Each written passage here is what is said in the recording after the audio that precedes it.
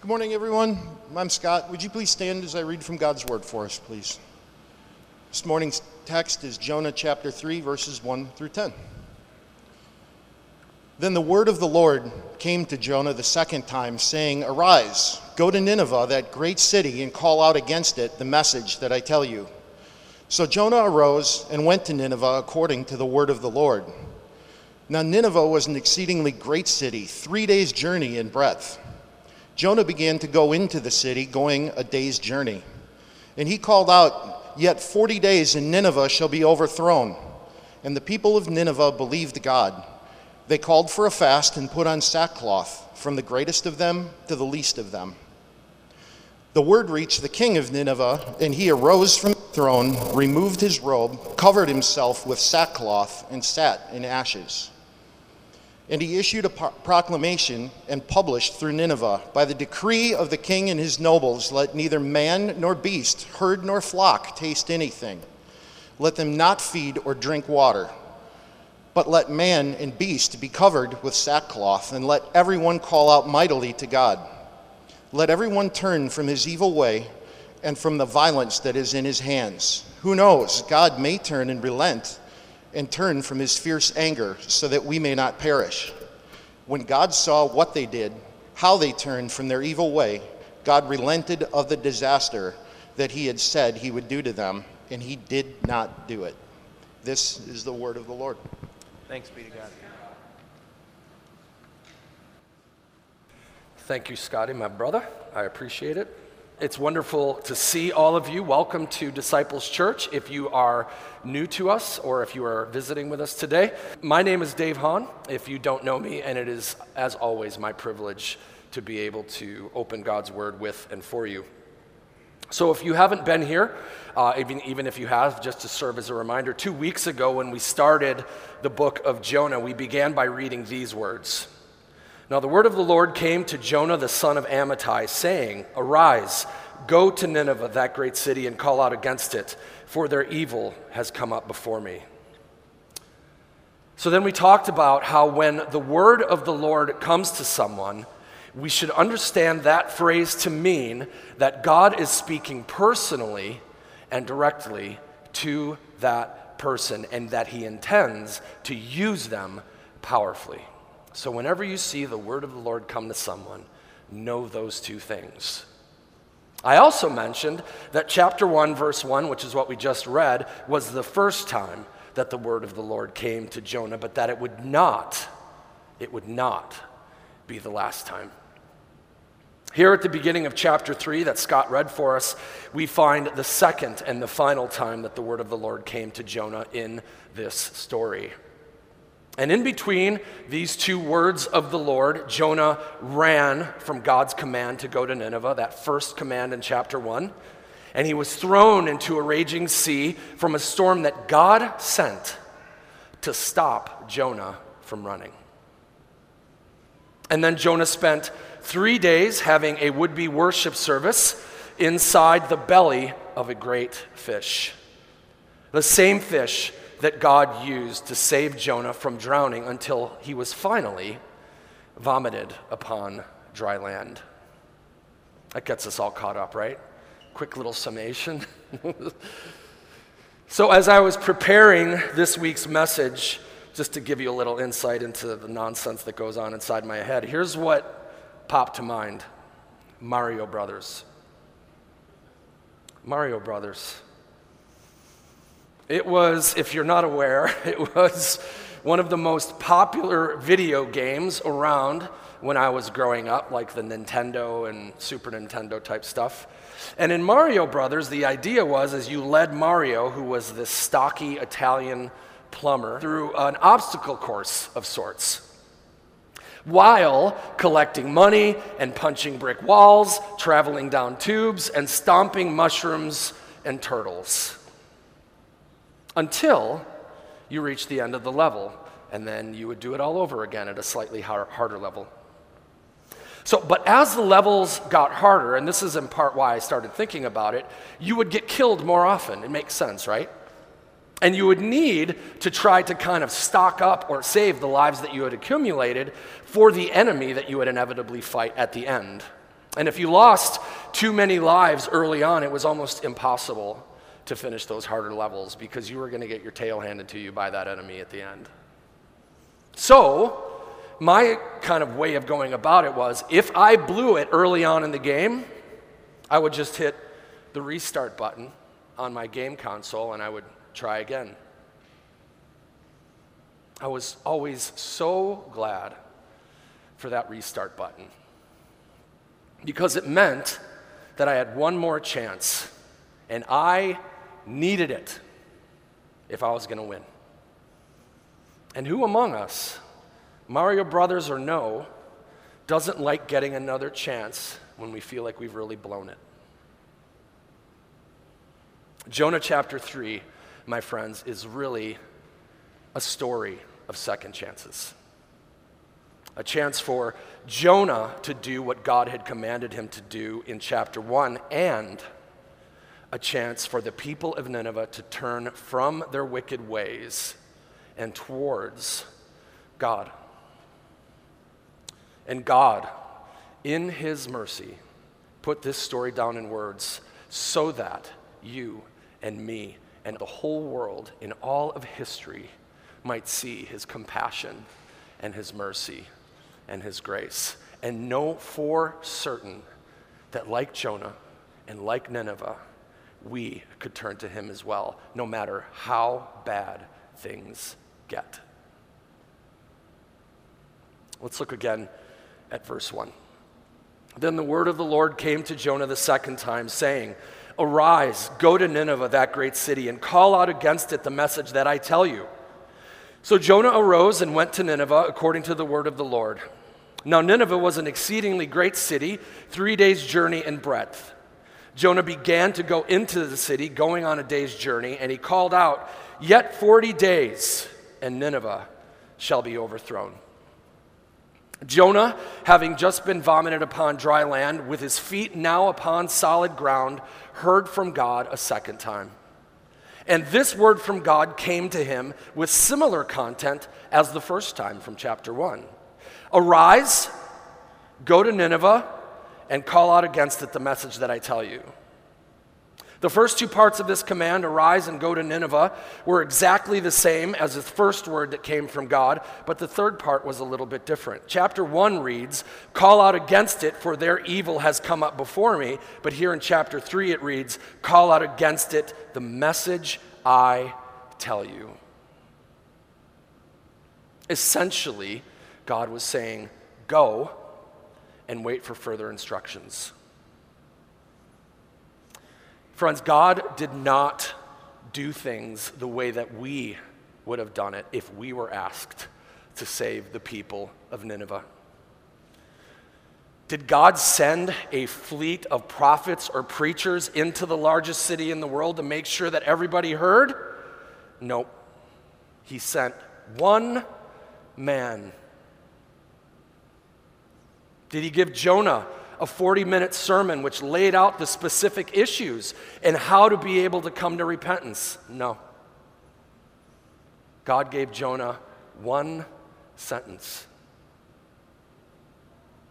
Now, Jonah just came off of 3 to 4 pretty hard days, and he could have easily said to the people of Nineveh, "Listen, you guys, God is not messing around. You need to trust me when I say these things to you." But that's not what Jonah did, because it's not what God told him to do. Well, why? Why one man? Why one sentence? Because, my friends, it is God who saves, who knows how to do so, and he is not dependent upon man to accomplish his perfect will. We think many men and many words, and God says, I'm just going to use one. You see, the problem is that if many men with many words did go to Nineveh, those same men would have taken credit for what God did. But Nineveh was ultimately turned by one man who spoke one truth. And as such, we see a powerful God at work. And we rightly give him and him alone the glory for what happened. You see, it is never about you and me and our clever strategies. It's always, always about God. And no matter how many men and how many strategies and how many words we may use, if it is not from, with, and for God, it will fail. But if it is even one man and one sentence, and God is behind it and in it and with it, it can do nothing but succeed beyond our wildest dreams. Continuing in verse 5. And the people of Nineveh believed God. They called for a fast and put on sackcloth, from the greatest of them to the least of them. The word reached the king of Nineveh, and he arose from the throne, removed his robe, covered himself with sackcloth, and sat in ashes. And he issued a proclamation and published through Nineveh, by the decree of the king and his nobles, let neither man nor beast, herd nor flock taste anything. Let them not feed or drink water, but let man and beast be covered with sackcloth, and let them call out mightily to God. Let everyone turn from his evil way and from the violence that is in his hands. Who knows? God may turn and relent and turn from his fierce anger, so that we may not perish. So in these verses we find Jonah calling unto Nineveh God's words of impending judgment upon them. And incredibly, the people of Nineveh believed God.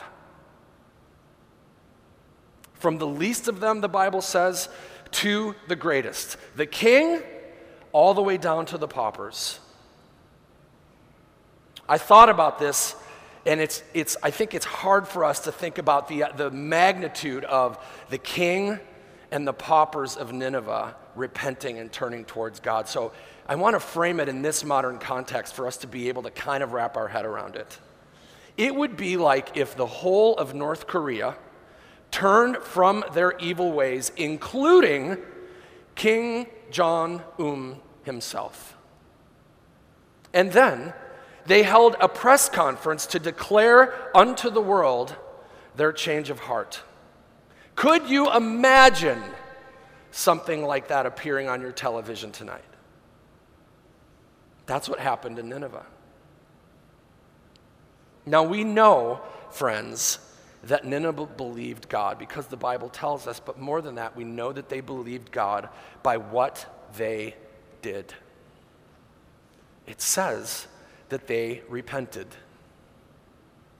Repent is a word that we use a lot, but I think that it can be somewhat misunderstood.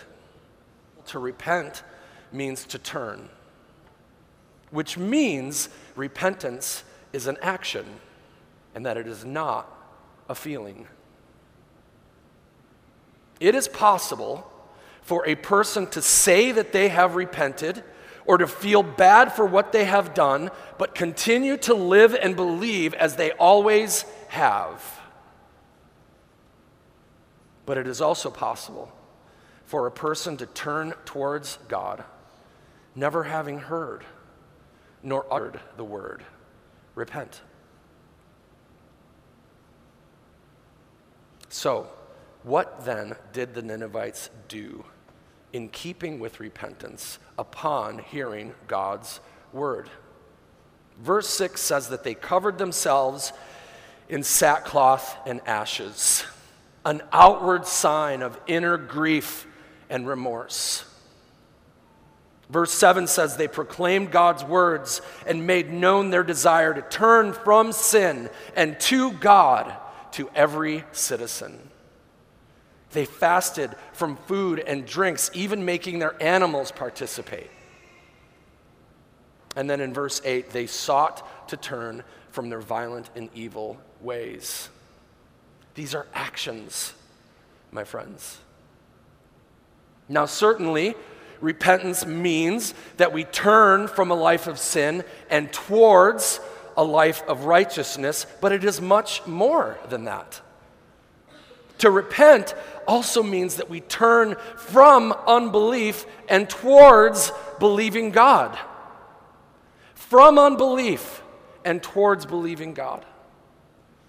And above all, to repent is to turn from ourselves and towards God in the person of Christ, where God is primary and we no longer are. Believing God is the beginning of true repentance. Believing God is the beginning of true repentance. And belief and faith come by hearing the words of God, just as it did in Nineveh. The word of God was proclaimed to Nineveh, and they believed God and repented. And the belief of the Ninevites was made evident, not earned, by what they did. Hear me on that. The belief of the Ninevites was made evident. It was not earned by what they did. So, my friends, if your sin and disobedience and resistance toward God does not bother you enough to make you want to do something about it, I would be very concerned. If it doesn't make you want to do something about it, I'd be concerned. And if you are bothered by it, praise God, because it means that He is actively at work in you and that your heart is soft to the things of God. But let me be clear in this. For the Christian, God speaks only words of conviction, not words of condemnation. Words of conviction, but not words of condemnation. He will convict us of sin while at the same time convince us of our righteousness in Him. Convicting us of sin and convincing us of our righteousness in Him. So if the words that you hear in your head and in your heart are only words of condemnation, that is not God speaking to you. It's the devil. If the words that you hear as a Christian are only words of condemnation, know that that is not the voice of God, but the voice of your enemy. Disciples Church, it is God who gives us both a heart to repent and the ability to do so. So would you today be bold enough to ask Him to change your mind and your heart where they need changing? Would you be wise enough to admit that you can't change yourself and ask Him to do it in and for you? He gives you the heart to repent, but He also gives you the ability to do it. So ask Him for those things. Remember, above all things, only Jesus Christ can live the Christ life. You can't do it, and I can't do it. Christ in us does it. Our eyes fixed on Jesus is our only hope for true repentance and for eternal salvation, not our self-generated, well-meaning efforts. And behavior change is not a prerequisite for those who turn to God in faith. Rather, behavior change flows from believing in and beholding Him. Your behavior changes when you believe and when you behold Him, not the other way around. So one need not change before turning to God. That's what Just As I Am is about. The song we sang right before this. One need not change before turning to God. Rather, one changes because they have turned. That's what we learn from the Ninevites here. Look at the last two lines in Just As I Am. It said, the first two lines say, just as I am, thou wilt receive, wilt welcome, pardon, cleanse, relieve. Because thy promise I believe, O Lamb of God, I come, I come. Why do we come? Because thy promise I believe. God gives us the faith to believe, and in response we repent, we turn.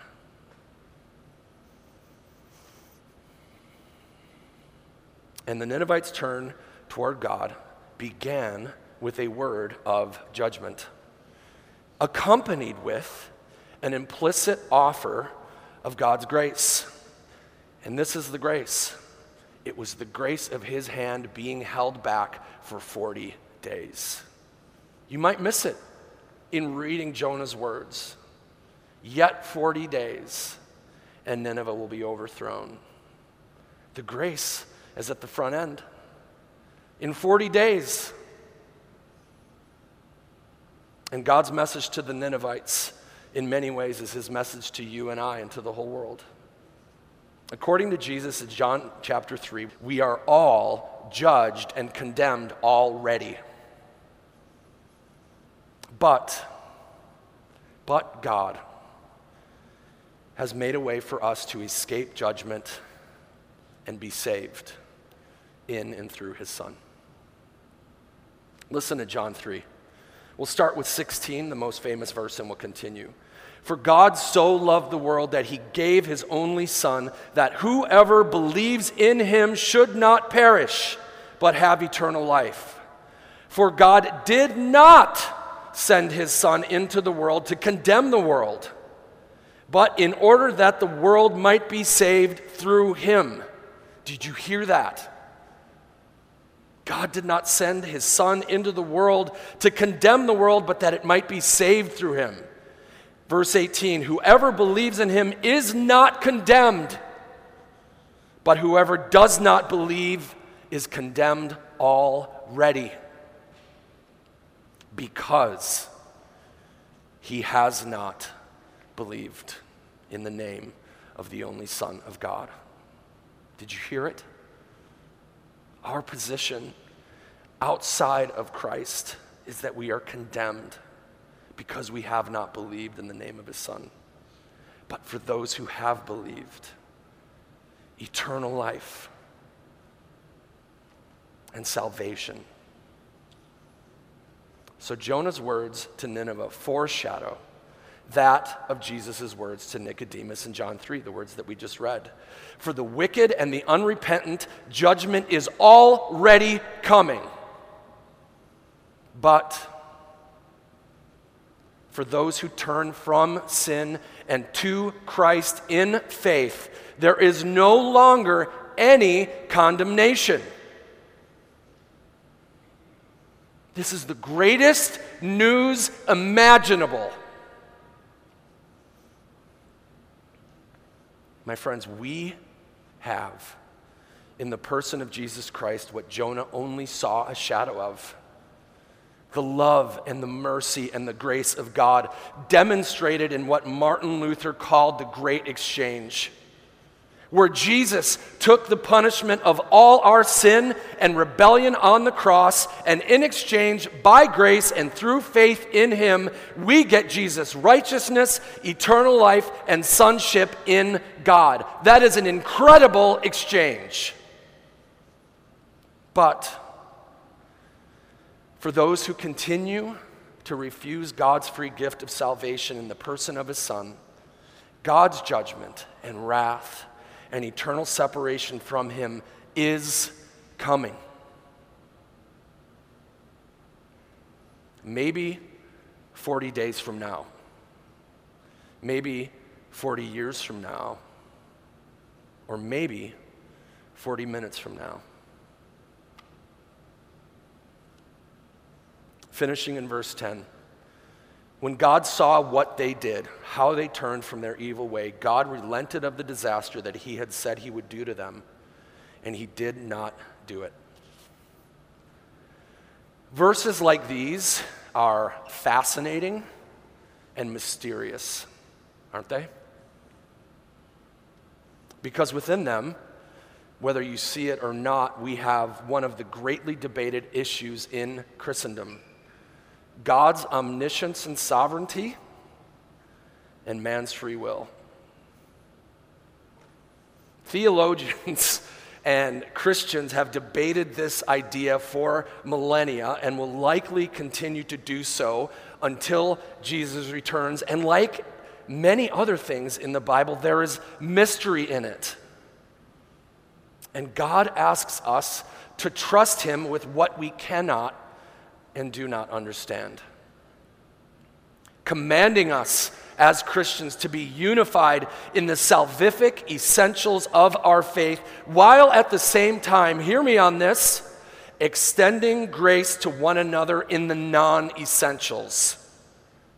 Enough warring over the non-essentials of our faith. So, with that said, I'm throwing my proverbial hat in the ring.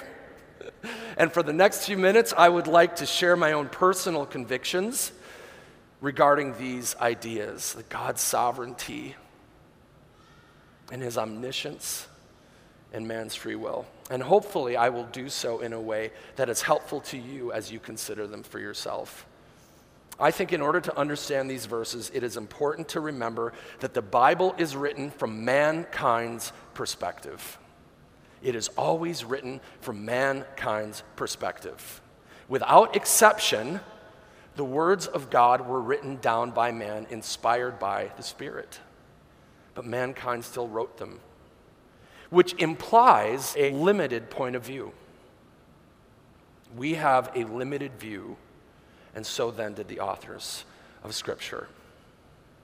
So, what appears to be God changing his mind in response to Nineveh's repentance may really be the culmination of what God had sovereignly ordained to happen in Nineveh before the world began. So don't give up on me on this. We're going to go for a few minutes, okay? What appears to be God changing his mind in response to Nineveh's repentance may really be the culmination of what God had sovereignly ordained to happen in Nineveh before time began. Do we not see echoes of his intent to be merciful in that he sent Jonah to Nineveh rather than immediate judgment? Friends, God does not watch events play out the way that you and I do. And I think oftentimes what we do is we bring God down to our level and think that he sees things happen in a linear timeline the same way that we do. And then he responds accordingly. But you and I are only able to see the present. And we are only able to know the past, but the future is completely and utterly unknown to you and I. But not so with God. Do you remember back in Jonah 1 where the sailors rolled lots to determine who was responsible for the storm that they were in? Proverbs 16:33 tells us that the lot is cast into the lap, but its every decision is from the Lord. You might be throwing lots, you might be throwing dice, but guess who knows how it's going to fall? So, if God determines where the die in the lot falls, is it so hard to believe that salvation is necessarily under his control as well? Is that so hard to believe? Listen to Isaiah 46, verses 8 through 10. I'll read it for us. Remember this and stand firm. Recall it to mind, you transgressors. Remember the former things of old. For I am God, and there is no other. I am God, and there is none like me, declaring the end from the beginning and from the ancient times, things not yet done, saying, my counsel shall stand, and I will accomplish all my purposes, declaring the end from the beginning and things not yet done. That is our God. And then just 6 chapters earlier in Isaiah 42. Behold, the former things have come to pass. The new things I now declare, says the Lord. Before they spring forth, I tell you of them. Does this sound like a God who's watching things happen and then responding? Friends, our God stands and rules over time. You and I see here and backwards to some degree, but God sits over all of it. And the past and the present, wherever that is, and the future are all places that He is. And nothing stands in the way of His purposes being accomplished. He initiates, and you and I respond, not the other way around. So God was not waiting to see how Nineveh would respond. He knew how they would respond. And He chose Jonah to be His designated instrument in leading Nineveh to repentance, as He had long planned to do, just in the same way that He had planned to bring judgment to Nineveh 150 years after Jonah came and left. The book of Nahum is all about that. But do you know, my friends, who did not know what God had planned to do? Guess who didn't know? Jonah and the Ninevites. They wondered, like you and I wonder, but they didn't know. So then it makes sense that the Ninevites would say in verse 9, who knows? God may turn and relent and turn from His fierce anger so that we may not perish. And it also makes sense that Jonah would write in verse 10, when God saw what they did, how they turned from their evil way, God relented of the disaster that He had said He would do to them, and He did not do it. These are the observations and words from the limited perspective of man. In Jonah's view, that's how things happened. But my friends, God does not change. Man does. God does not change. We do. And by God's grace and according to His plan, it is man who repents and turns around. It is not God. I once heard this idea explained this way, and I found it helpful. So I'm going to share it. Think of the times that you have ridden your bike, whether you're a kid or whether you still like to ride your bike. Think of the times that you have ridden your bike and the wind blew hard against you, where it was just impossible to ride because of those gusts that were pushing on you. And then, somewhere along the same ride, whether you were going on a straight strip and turned around, or whether you were going around a block, somewhere along the same ride, with your bike headed now in the opposite direction, the wind was suddenly at your back and pushing you along. Well, here's my question. What changed? The wind or you? What changed? The wind or you? Here's one, I think, very strong biblical example to help illustrate this idea, but there are many that are like it. In the book of Acts, Saul of Tarsus was riding against the will and the wind of God, and he was on his way to Damascus to kill and imprison Christians. So it was not Paul's repentance that led God to Saul. Rather, God, in His sovereign mercy, saw fit to knock Saul off his horse. In the midst of his sin, to change his identity from Saul to Paul and to turn him and his horse around. God did that. With Paul no longer riding against the wind and the will of God, but with it. Just like He did with Jonah, just like He did with Nineveh, like he did with Jesus and all his disciples, and like he did with you and me. My friends, you and I were not saved when we repented or prayed a prayer or walked an aisle. Otherwise, you and I would get credit for our salvation. No. God saved us. God gave us a new heart and new life in him, and that is why you did those things. You were saved before you prayed the prayer, before you walked the aisle, and before you repented. But you repented, and you prayed, and you walked the aisle because God gave you a new heart and new life in him. Because the fact of the matter is that most of us weren't looking for God when he found us. From our limited perspective, I think it's easy to see how we could think that we chose God. But my question would be where do we think the revelation of our sin and the need for a Savior came from that we would want to choose him at all? Suddenly you're aware of your sin and suddenly you're aware of your need for a Savior? Where'd that come from?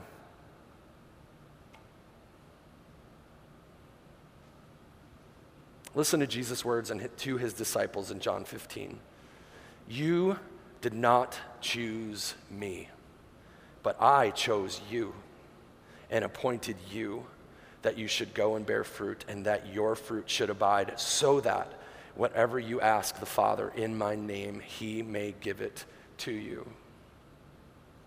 You did not choose him, but he chose and appointed you. Now, Dave, you guys have said that God doesn't need us to preach the gospel or to save the lost, but that he wants us to, that he invites us to. Well, why does he want us to, and why does he invite us to if he's going to choose whom he chooses anyway? Well, that's a wonderful question. I'm very glad you asked it. I have two answers for you to that end. Number one, we evangelize and proclaim Christ to the lost because he has commanded us to. Honestly, no other answer is necessary. He's commanded us to do it, so we do it. But there is actually a second helpful answer. It is because while God knows whom he has chosen, we do not. God knows whom he has chosen, but you and I do not. As in all things, God knows, but we don't. And it is that idea which is central to understanding how God's sovereignty and man's free will coexist. It is rooted in the fact that God is omniscient and omnipresent, and we're not. So we trust, and we pray, and we preach, and we proclaim to everyone, trusting God to do what he has always done, which is to use the prayers and the proclamation of his people, that's you and I, to accomplish his will and save the lost. Even the prayers of occasionally whiny, disobedient, and reluctant people like me, you, and Jonah. So I'm going to ask you a question that I have already asked 2 weeks ago, and you may very well be asked it again next week, but if Jonathan doesn't ask it, I'll be very glad that I did. Who is your Nineveh? Who is your Nineveh? Who is the person or the people you ought to be knowing and loving and sharing Jesus with, but you have not, whatever the reason? Disciples Church, God has wired you and I in such a way that we are a perfect vessel to accomplish his will in the lives of those that God has surrounded you with. Your coworkers, your classmates, your neighbors, the people that you live, work, and play with are unique to you. And as such, the greatest evangelist, preacher, or apologist may never reach them the way that you can. because God has made you for that very purpose, and he has put those people around you for a reason. Just as he has made everyone else around you different to accomplish his purposes and his will through them. So to the degree that you keep quiet because you don't think you'd be good at sharing the gospel, that you won't know what to say or how to answer people's questions, don't worry about any of that. Just be you. Just be you. Don't try to be like someone else. God didn't put someone else where you are. He put you there. And it is God, my friends, after all, who promises to give you the words that you need to say. And it is God who will speak into their hearts whatever it is that you may leave unsaid. Do you really believe that this whole thing depends on you and you getting it right? If you do, there's all the reason in the world to worry, but it doesn't. So don't.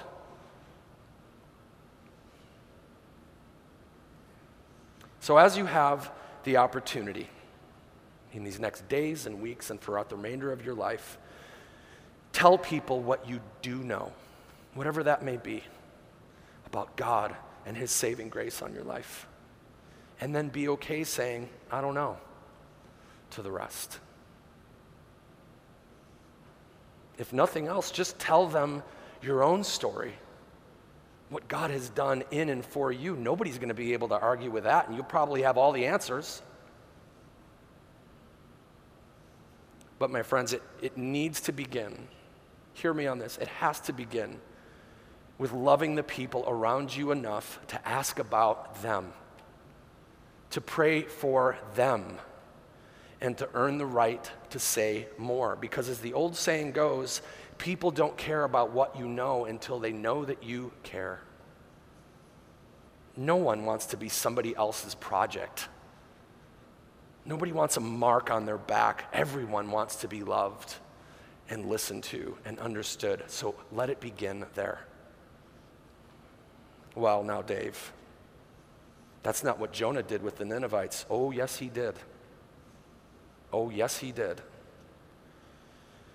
Jonah went where God told him to go. And he said what God told him to say, at least eventually. And we are asked to do the same. It is going to vary from person to person and from place to place. So, will you tell God today that you will go to whom he would have you go, and then ask him to reveal those specific people to you? And will you tell God that you'll say whatever he would have you say, and then ask him to give you the words? You are all in Christ, after all, priests in his church, ambassadors for his kingdom, and ministers of reconciliation with the greatest news in the history of man to share unto those who desperately need to hear it. And God did not rescue you and I from death and hell so that we could live an easy and comfortable life while those around us go to the very place that he rescued us from. So be who God says you already are in him, and do what God has equipped you and called you to do. And then leave the results to him. So the best part about the reset button on old video games was twofold. First, the game would save your progress, so you wouldn't have to start from the beginning. Second, the restarts were unlimited. You didn't just get second chances to beat that enemy at the end. You got third and seventh and 20th and 900th chances to get it right. And so it is with the children of God through faith in Christ. When a Christian blows it, and we do, God doesn't take us back to the very beginning. No, if you're in Christ, you pick up where you left off because those sins and those failures were known by God before you committed them. And in Christ, he will complete what he has begun in you according to his will and in his time. And my friends, when a Christian blows it over and over and over again, and we will, God doesn't lose his patience with us or tire of us, because his love is unending and his grace knows no bounds. And his forgiveness covers past and present and future sins. That means unlimited restarts and no progress lost. Because our sanctification and our maturity is rooted in Christ, not in our own efforts. So, unbeliever hearing my voice today, are you living for the things that Christ died for? Self-absorbed, prideful, and godless words, thoughts, and deeds, seeking to satisfy your flesh at all costs, but frightened when the storms of life come upon you. Or maybe you're like the sailors in chapter 1. You recognize that you're in trouble, but you're still trying to save yourself through your own vain efforts, or you're trying to cry out to false gods who cannot help you, the gods of wealth and power and relationships and false religions. Is that where you are? I want you to know that it is never too late to jump in the game. Our living God is always looking for new players, just to continue with that cute little metaphor. And specifically, he's looking for spiritually dead, lost, and frightened enemies of God like you. And he wants to transform you into his beloved child, into the image of his only begotten Son. And Christian, maybe you have failed to do what God has commanded you to do, or you've done what God has clearly forbidden. Friends, we worship a God of new beginnings and unlimited restarts, who cries out to all of mankind, the time is fulfilled and the kingdom of God is at hand. Repent and believe in the gospel. These were the very words spoken by Jesus as he began his earthly ministry, and they were fulfilled by Jesus in his death and his resurrection. So if the Lord is your salvation, find assurance today in knowing that it is because he has led you to repentance and caused you to believe in him. That's why the Lord is your salvation. And he does not and will not leave or forsake you, and he will lead you home. And today, if the Lord is not your salvation, understand that the word of the Lord has come to you once again, so that on this day you might repent and believe in the gospel of Jesus Christ too. Let's pray. Our Father, we praise you that you are the God who relentlessly pursues the lost, and you discipline your wayward children, and you do not leave or forsake those who belong to you.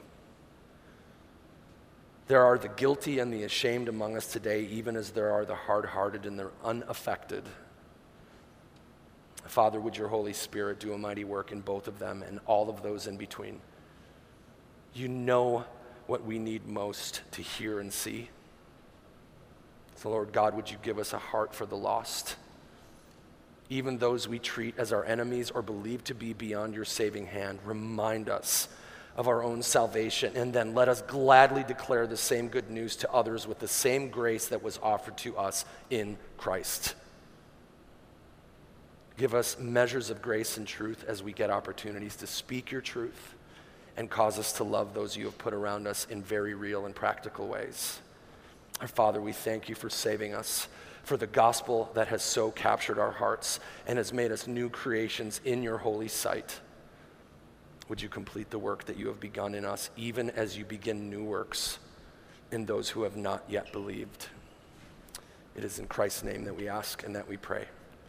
Amen.